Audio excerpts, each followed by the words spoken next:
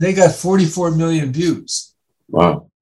44 million views. We're talking bar soap. It illustrates that if a program is managed well and draws upon branding principles, it can do well and it can do enormous goods for the business brand.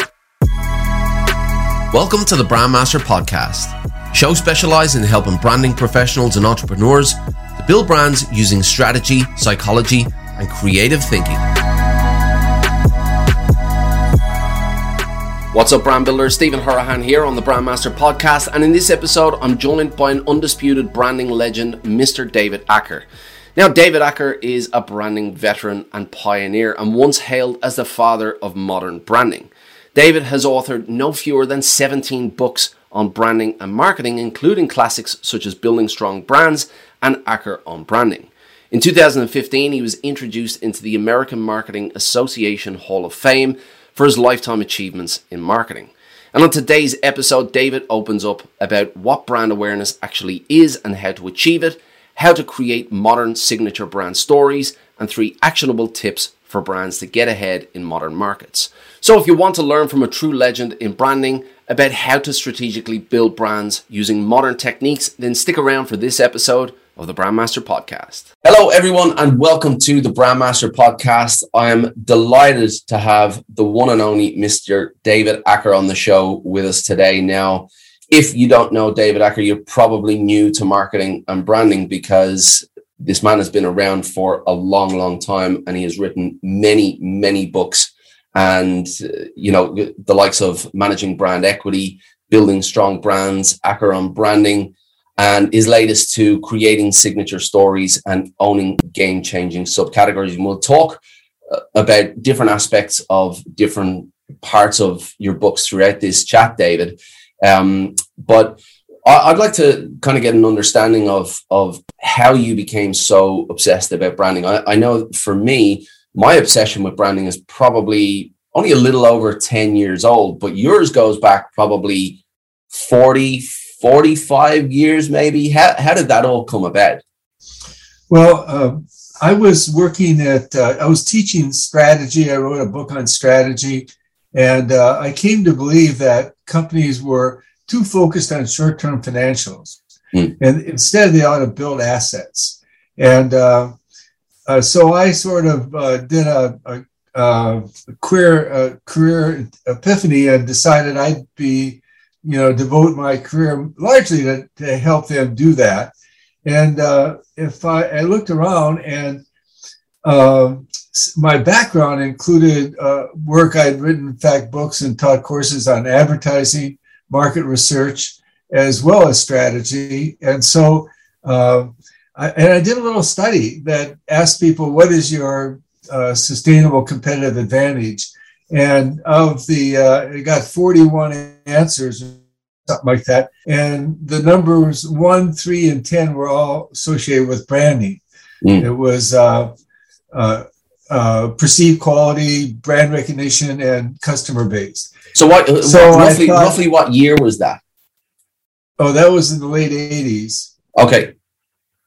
And so it seemed pretty obvious to me that of all the kinds of assets to build, I was best suited to work in the branding area.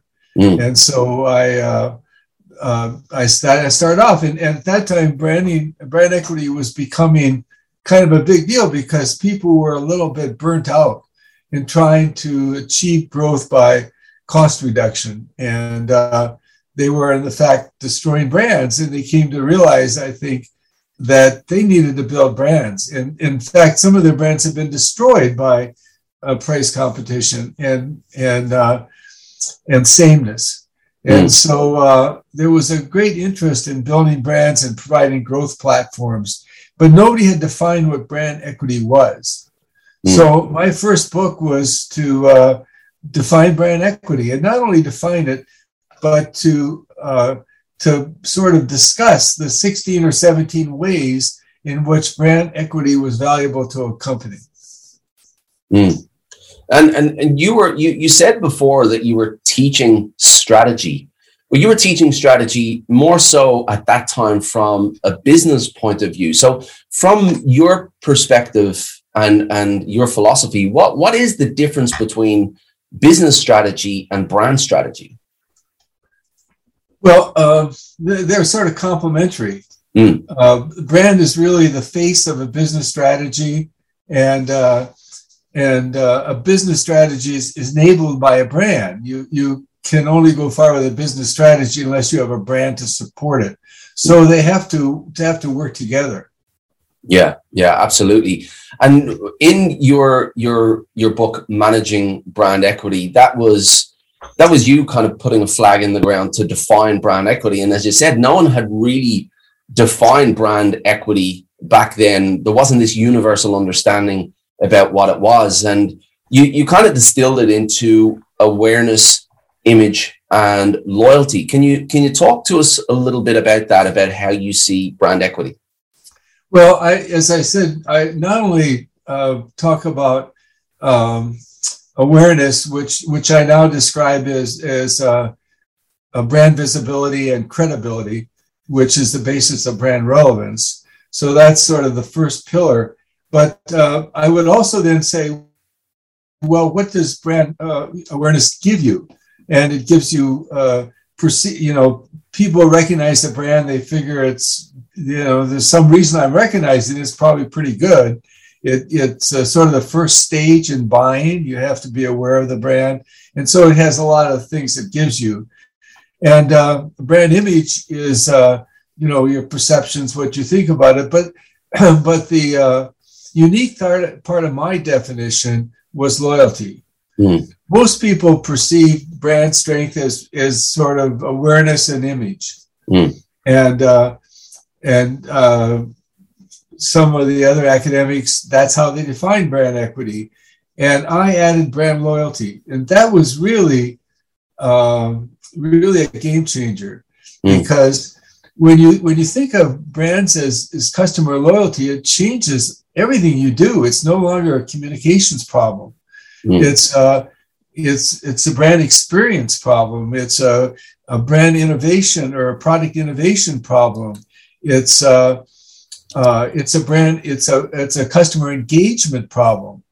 And so that takes you in an entirely different way, and it automatically gives you long-term customer value perspective on things you do. And in terms of what you said before about loyalty being so important, a lot of people would speak about awareness and image, but really loyalty is the holy grail of branding. Now, going back, 40 years, the way marketing was taught in universities was that, branding was this subset of marketing. And now it seems that the brand has become the entity, and the brand now dictates so much more about the business than just the marketing side of things. How have you seen the evolution of branding from a subset of marketing that it once was to where it is now? Well, it's really dramatic. It's changed business, it's changed culture, it's changed organizations, because,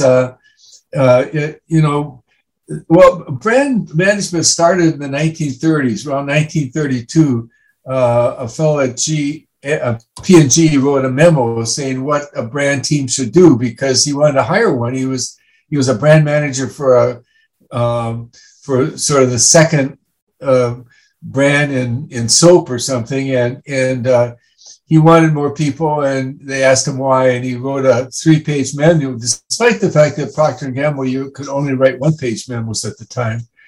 But that same person went on to become Secretary of Defense later and a president of P&G. So it was he had a very successful career. But his idea was, what you do is you look at data, find out weak spots in the market share trend, and you immediately jump in with some promotions or pricing or improved distribution to correct those problems. And that was what brand management was. Well, if you flash forward to brand equity times, it's no longer how are we going to correct the sales decline this week, but rather you have a time horizon of 1, 2, 3 years, and you're dealing with entirely different variables. You're now dealing with strategic variables. You're dealing with the the composition of the product or service. You're dealing with brand experience and so on. And so and it's all tied to business strategy now. It's not tactical with the business strategy in the past. It's the business strategies on the table. And who does it changed. It used to be that the brand was done by several levels below the chief marketing officer. It was tactical. Yeah. And the chief marketing officer didn't even pay much attention about it. Somebody else was checking the data and so on. And now the marketing has the seat at the executive table. He's a vice president of marketing or the CMO, and he's part of the executive team. And so he's intimately involved in strategy, and he's contributing to strategy because he has, access to customer insights. He's got access to market trends and to forces within the marketplace. So it's very different. Yeah. And of course, the impact of perceptions on the buying decision over time. I mean, so much has been learned, in the last 10 or 20 years through neuroscience as well about how decisions are made. It's just become so much more, people have become so much more aware of the power of branding and what those perceptions do. So it's, the business strategy has always been important, but now the brand strategy is up alongside it because people understand the importance of those perceptions.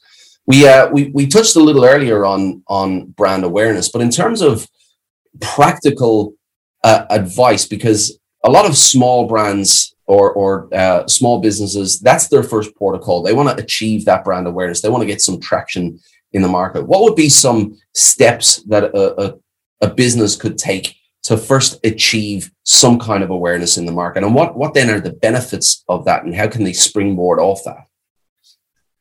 Well, I advocate that they try to understand what they want their brand to stand for. And I have what I call the brand identity model. I now label it the brand vision model, but you're really asking the question, how do I want my brand to be perceived? Mm-hmm. What is the, what are the pillars? And within all those pillars, and which might be 8 or 12 of them, which are the most important? And how can I make sure that some combination of those pillars create differentiation, they resonate with the target audience, and there's something I can deliver? And so those are the three things you're looking for. And if you're not there yet, you either have to have a program in place to get there, or you have to back away. Yeah. Because you don't want to put out something you can't deliver.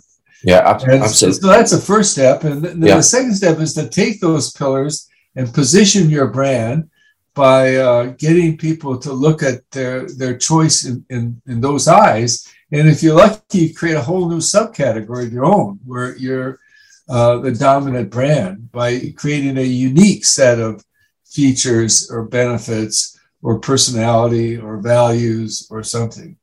Yeah, and look, we'll jump on to subcategories and owning subcategories a little bit later. But going back to one of your other books, Brand Relevance, Making Competitors Irrelevant, what are the factors that make one brand more relevant to a specific market segment than other brands, than their competitors?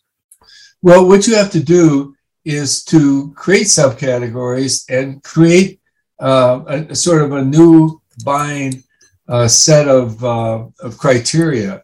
So you have to develop what I call a must-have. You have to have some sort of attribute of your product or service, or some kind of connection with a customer, some kind of customer relationship that's different than anybody else, and it becomes in the mind of customers a must-have. They must have this, and they start avoiding any other offering that doesn't have that must have. Mm, mm. Yeah, and you know, so I speak about brand relevance as well, but when I read your books, you know, obviously, you know, we talk a lot, or you reference a lot the kind of bigger brands of the world, and I think the smaller brands now are starting to catch up a lot more in terms of the importance of brand strategy. Certainly, the small business owners, they understand a lot more about brand strategy. Just generally, business owners understand a lot more about brand strategy, and you know, relevance, as well as, you know, being completely different and changing the category or creating subcategories. Often it's about really connecting with who the person is, the type of personality they are, the attributes that they have through the messaging of the brand. How important is that messaging to make sure that it hits the right person in the right way? Well, it really depends on the product class, and within that, the brand itself. And it depends on its heritage. It depends upon, you know, what kind of personality it's able to express, what kind of values lie behind it, what kind of people are behind the organization, especially with a service or a B2B business. Mm. People are really making a relationship with a company, not a product. And they want to know about that product, if it shares its values and so forth. Mm. So it really depends. I mean, brand personality for some brands in some situation is really important. For others, it's not really a good option. I do agree with that. Brand personality is, you know, it is a big topic, but you know, depending on the industry, it is more effective in some areas than it is in others. Now, I'd like to move on to talk about your book, Creating Signature Stories, because, you know, brand storytelling has grown in terms of its importance, its use, you know, it's understanding from, you know, brand leadership teams and how effective it can be. But it is often misunderstood as well. We see a lot of stories from, you know, certainly small businesses talking about, you know, the founder and, you know, where the founder has come from. Can you break down what brand storytelling is from your perspective? Well, I got into the topic because my daughter, Jennifer, was teaching a course on stories at Stanford. And I kept dialoguing with her. I said, what is not a story? Because you ask people for their brand story, they'll give you, you know, 5 bullet points of some facts and benefits. Mm-hmm. And that's not a story. I mean, that's not the signature story. That's the phrase I developed, because the signature story is a narrative. It's a once upon a time that something happened to some person or some organization or something. And it turns out that stories are just such powerful communicators. I mean, right now we have such information overload, such media clutter, such perceived sameness in offerings that, you know, people just basically turn it off. Mm. They don't let themselves get exposed. And if they do, they greet whatever is there with skepticism and cynicism, and they counter-argue. So, so how do you break through that? And the answer is stories, because stories, first of all, attract attention. If somebody says, I got a story to tell you, your ears perk up. Yeah, and you listen to it. And then while you're there, you get involved. You don't counter-argue. You don't say, yeah, but. You just listen to the story. It's just a story. I mean, you don't argue with a story. Mm. And then what often happens in the story is you discover some quality of the brand. Nobody was telling you that our brand is so great, because you discovered it yourself. And that's the way to learn and remember. And there's all kinds of studies, and it turns out that if you can embed a message in a story, or have the story motivate some message, or have the story illustrate some message, it is it's orders of magnitude more effective, not 20%, but 200%. It's just quite remarkable. Yeah. And there's been, we have learned so much about this again in the last 10 or 20 years through the study of neuroscience and through the study of the brain. And it really does tap into, the primitive side of humans and how we've kind of passed on information from generation to generation long before, there was complex language and books. And there's a great TED talk you've probably seen, and for anybody else listening, if you haven't seen it, I definitely recommend going checking it out. It's by a neuroscientist called Uri Hasson, and the title of the TED talk is Our Brain on Stories, or something along those lines. And it really does show the effectiveness of our ability to remember story versus fact-based information, because we simply store stories in a different part of our brain and we're able to connect dots. So it's so much more effective at landing in the memory. And that's, at the end of the day, what branding is all about. It's about landing your message in the memory of your audience so that they're able to recall your brand. Now, you've defined brand story or a way to activate story as a brand's signature story. So what is a signature story? And can you give us maybe one or two examples of a signature story? Sure. Well, a signature story is, first of all, a narrative. It's a once upon a time narrative. And second of all, it's, it's authentic and it's engaging. And it has kind of a wow factor. And that means that when you hear the story, you just don't go to sleep or you just don't pass it by, but you're motivated to say, this really is something I should share it with somebody. Or it really makes an impact on you. It really pops. And there's all kinds of ways to get that quality. It can, be entertaining, it can be humorous, it can be informative, it can be emotionally involving, it can be engaging. So there's a lot of avenues to create that thing. But anyway, it's something that just pops out at you. Well, one of my favorite stories is that of Lifebuoy soap in India. First of all, Lifebuoy was started in the 1880s as a soap to help you avoid disease. And there was a cholera epidemic in London at the time, and it was started to combat that. And ever since then, it's been, trying to get people to wash their hands to be less sick, less subject to disease. And so they started this program in India to, again, get people to wash their hands.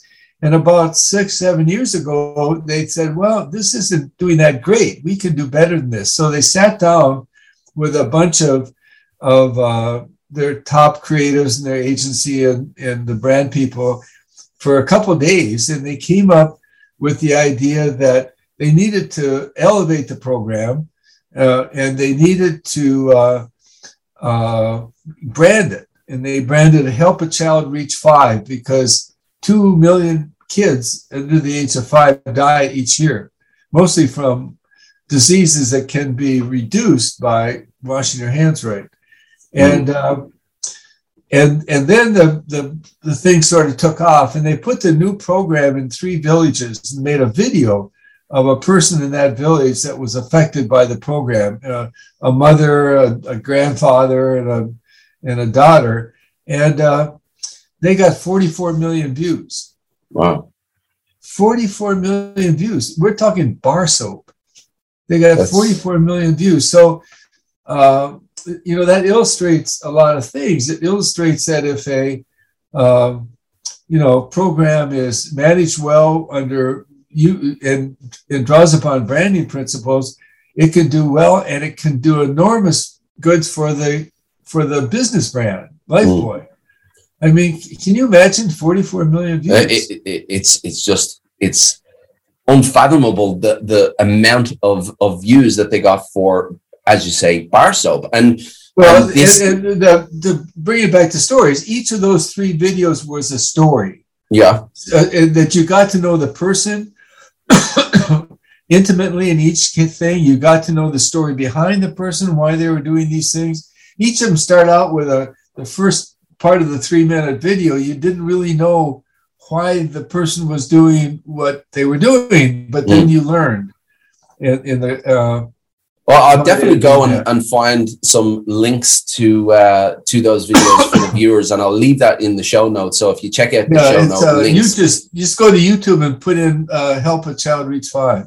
Help a child reach 5. That's an easier way to do that. But as you said, we've got a lot of businesses where they believe that branding doesn't appeal to them because of the category that they're in or because of the product that they're selling. And it just goes to show that if you can activate a brand like that to get 44 million views for a bar soap, then, it's just a matter of creativity and kind of attaching the right story, that will appeal to a specific audience. So it's a great indication of how powerful story is. Now, you also, within that signature story, is there a process that brands can go through to find what their signature story should be? That's a really good question. As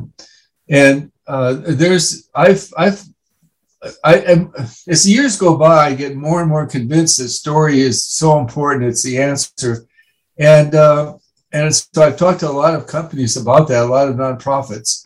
And what happens is that generally they kind of accept the premise that story is powerful because, they know it from personal experience or from common sense that it's going to be powerful. And but they hadn't really thought about it before. So it's pretty easy for accept that present when somebody is pounding at them.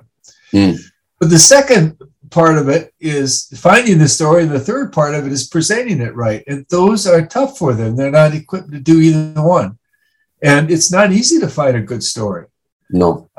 It just isn't. And so some companies are hiring newspaper reporters and having them help them find stories and then write them up. Yeah. But it turns out stories can come from all sources, and that's another plus or minus about stories. You can find them anywhere. I mean, one source is the customers or a company's heritage. There was a appliance company in China in about 1986 that elevated a foreman to be CEO because the company was just failing. And in his first week, a customer came in and said, his appliance broke down. And he said, no problem. They went to the warehouse to pick out a new one, and 70% of them were defective. So he brought all those 70% into the factory floor, and he got people sledgehammers to destroy them. And that started a company that now makes more appliances than any other in the world, and it's higher. And, and that sledgehammer is in a museum at their headquarters, and all you have to do is to mention the sledgehammer, and people will be reminded about a core pillar of the Haier brand, and that is they're only going to make top quality merchandise. Because he said at that event that's over. We're not making bad stuff anymore, and that started them on the road. And it just goes to show that stories can, as you said, stories can kind of come from anywhere. But I think the common denominator and the glue has to be the relevance of the story to the audience. Of course, that story of the sledgehammer. It taps into this idea of we aren't going to take this anymore. We now stand for quality, and we're going to put a sledgehammer to the old way of doing things, and this is the new way of doing things. And of course, the audience, that's going to resonate with them because that's what they want. They want somebody representing them that's not going to take defaulted goods and make sure that the goods in front of them are quality. But it can also come from any other different source. It can come from the journey of the audience and the challenges that they go through on a day-to-day basis, or it could come from like the bar soap story, a shared challenge that, you want to make the audience aware of that they can overcome. So stories can come from many different places. And I know that you also talk about story culture. What is story culture and how do you instill that into a brand? Well, I think that's just the sort of when the organization has accepted the role of strategic stories and they have created a process to find and nurture them, and then a process to present them. They've got staff, they've got a procedure. So if a story occurs, there's somebody to take it to, and that person can follow up and do the research and write it up. So in a story culture, people have got their eyes open looking for stories, and they've got a structure and a system to follow up when they find one. Yeah, and that's great. If and this has to be internal. This has to be part of the core of the brand, whether that is through the values and discussing this internally as a way to kind of get the brand's message out there. And if you're able to bring stories in from different angles, different perspectives, they're just new ways to activate the brand and kind of leave a message that's more likely to be remembered in the mind of the audience. Now, I want to kind of transition into your book, Owning Game-Changing Subcategories. Now, for a lot of our audience, they would be freelancers or agency owners dealing with small to medium-sized businesses. But what exactly is a subcategory from your perspective, and how do you go about creating a new one? Well, it involves innovation, and it involves what I call, and I mentioned before, must-haves. You have to develop some sort of a product, feature, or benefit, or some kind of relationship with a customer that might be based on a shared value or personality or something. Yeah, or a way of interacting with the customer, and that has to become something that becomes important to the customer. It becomes something that influences what they buy, so they only want to buy that subcategory that has that feature. And so this is really a book about branding and disruptive innovation, because there's a whole bunch of books on disruptive innovation, but they largely ignore branding. And what I believe is that branding is critical to success in with that kind of a strategy. It first of all, you have to become the exemplar brand, the brand that represents that subcategory. And then you have to use that exemplar brand status to position the subcategory, which means you have to dictate what elements people are going to look for in their decision, and make sure that they include one of these must-haves or two of these must-haves in that decision. And three, these days you have to scale. You have to scale really fast. You can't just do it slow and have a high price at the first. This just won't work. And that's a branding issue to scale. It requires, getting visibility and credibility out there. It requires getting your message out there so people understand there's these must-haves available. And fourth, you need to build barriers. You need to build barriers so that competitors won't benefit from this subcategory you've defined and managed. And you can do that by having a large customer base quickly. You can do that by having a strong image that you have the must-haves, and this is the go-to place for that. It can happen by ongoing innovation where you're changing the goalpost on a daily basis. It can happen by owning this must-have, by branding a feature, branding a relationship, and something that you can then own. Mm. And I think that's a great example of how business strategy and brand strategy complement each other, because to scale so quickly in a new subcategory, the business strategy has to be talking to the brand strategy and vice versa, because that kind of scale, needs business thinking and it needs brand thinking at the same time. So it's a great example of the point that you made earlier, that they are complementary and they need to be speaking to each other.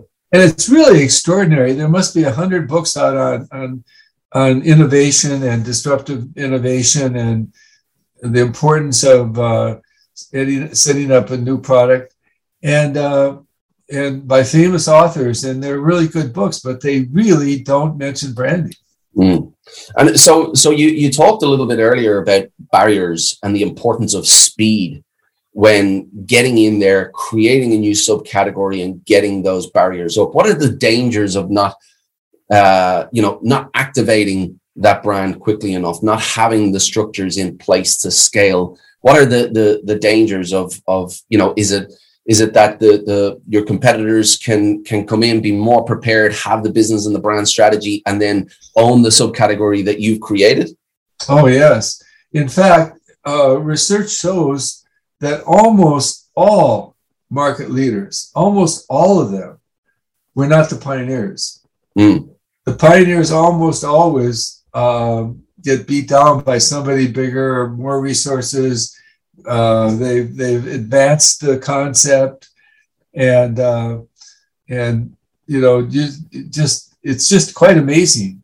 Mm. And a lot of people, some people at USC have looked at some of the big successes and tracked them back to the early days to see if they were the pioneer, and it turns out they almost always were not. They were the first ones to get it right. They were the first ones with the insight, the expertise, and the resources to dominate that market and let it grow. Mm. I think the perfect example for me, the one that jumps to mind for me, is in the MP3 space. There was a brand called Creative, and they had a great MP3. There was a lot of MP3s before, but Creative was the first one to have a product that was, it ticked a lot of boxes. And I actually had one of those MP3s. But then Apple came in with the iPod, and their ability to scale, their ability to couple business strategy with brand strategy and something completely unique is a perfect example of how, being the first to market is not always a guarantee for success. It is the brand who acts fastest and are able to put up those barriers, as you pointed out. The iPod is a perfect example of that. The iPod was introduced 2 years before Apple. It was introduced by Sony. The MP3, yeah. Sony had two products, one out of their computer division and one out of they had this audio division. Anyway, they 2 years before Apple, they introduced at the big conference in Las Vegas an iPod. Mm. And it was 2 years too early. I mean, they couldn't have enough songs on it because it wasn't big enough. It wasn't easy to use, and it wasn't successful. And then iPod came along. I think that the very unappreciated genius of Steve Jobs was timing. Yeah, and also another unappreciated quality of Steve Jobs was his ability to stay on top of technology. He really understood where technology was. And so his timing in instance after instance was impeccable. And Sony, I really like the example of Sony, because I've referenced Sony when compared to Apple before as well. And I've just reached down there as you were speaking to pick these up. So these are wireless headphones from Sony that I bought about a year ago. Now, these compete directly with the AirPods, but as I mentioned in one of my YouTube videos, I do not know the name of this product. Now, I can go to my Bluetooth here and I can tell you that it's the WF1000XM3. So the difference between how Apple brands and how Sony brands, is huge. If Sony branded the way Apple did, we would all know the name of this product, and it would make it so much easier for me to refer this to somebody else, to spread that word of mouth, to have that, to pass on that brand equity, and it's just and as you said, they did it with the MP3 as well. So Apple is a great example of assigning value to things through how they brand them, and building that equity up in a way that other brands just they just haven't been able to keep up with Apple from that perspective. I'd like to now, you've got all this wealth of experience. You've written all of these books. And you can see over the years from the times that we've gone through, how much branding has changed to where we are now. What would be your top 3 tips for brands to get ahead in modern markets today? Well, I'm really biased, I guess, but I just think that these 2 books plus the one I'm working on are really important for the future. One is that you have to understand disruptive innovation and the roles brand play, because that's virtually the only way to grow. I mean, I've looked at a lot of categories, and almost all of the major growth surges comes from that. It doesn't come from better. My brand is better than your brand marketing. It just doesn't.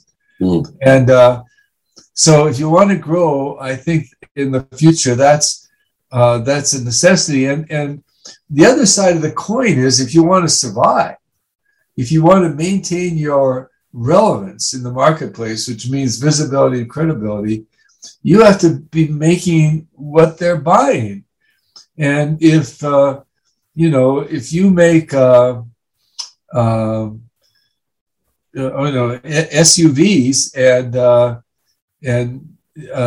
then people start buying compact hybrids, it doesn't matter how much they love your SUV. They could say, this is the best car I ever got. I love this car. It's part of me. I'm going to tell all my friends that want an SUV to buy this brand. But if they and their friends aren't buying SUVs anymore, they're buying compact hybrids, it doesn't matter how much they love your SUV. And so you have to play defense as well as offense. You have to understand who else in the marketplace is creating new subcategories for which you are not relevant. And you have to either get relevant or do something else to compete. And then the second thing is, I think with this era of information overload, media clutter, and perceived sameness, you need to understand stories and how to work at stories. And stories are not necessarily tactical. They're strategic too, because they can be the basis of an internal culture with employee stories, or the stories that employees understand and learn. They can be strategic externally too, because they sort of cement a perception or a relationship.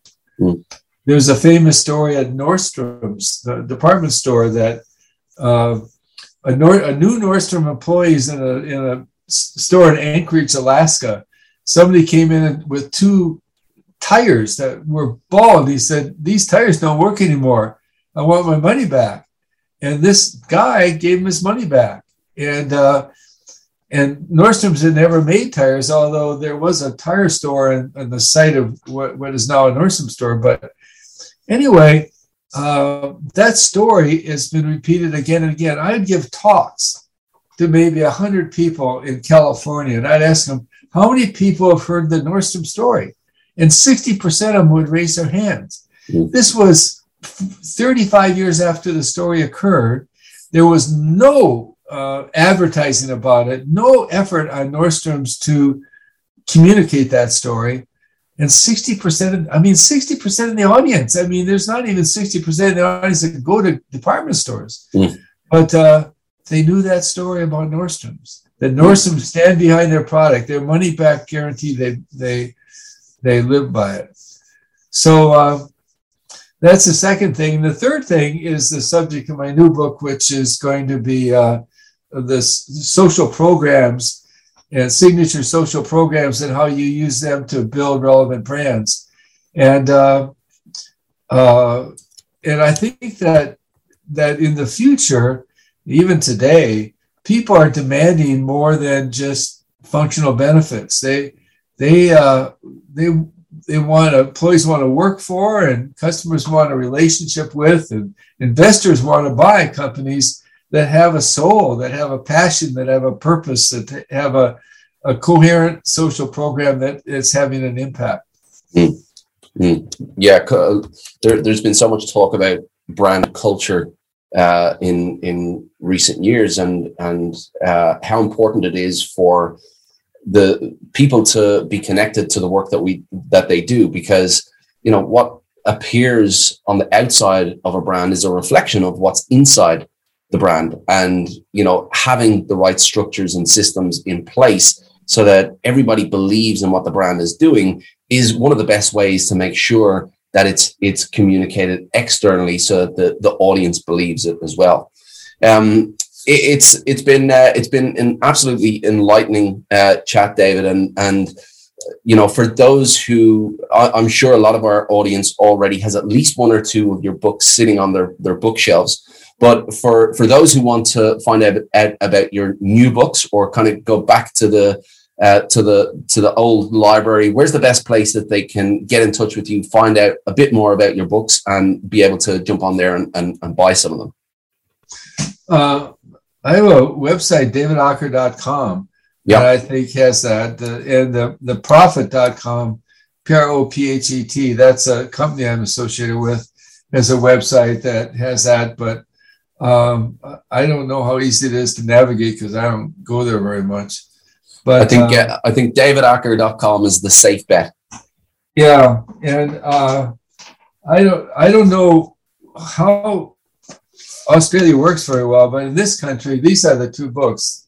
But in this country, Amazon is the go-to place. Yeah, you can get a book in a couple of days. Yeah.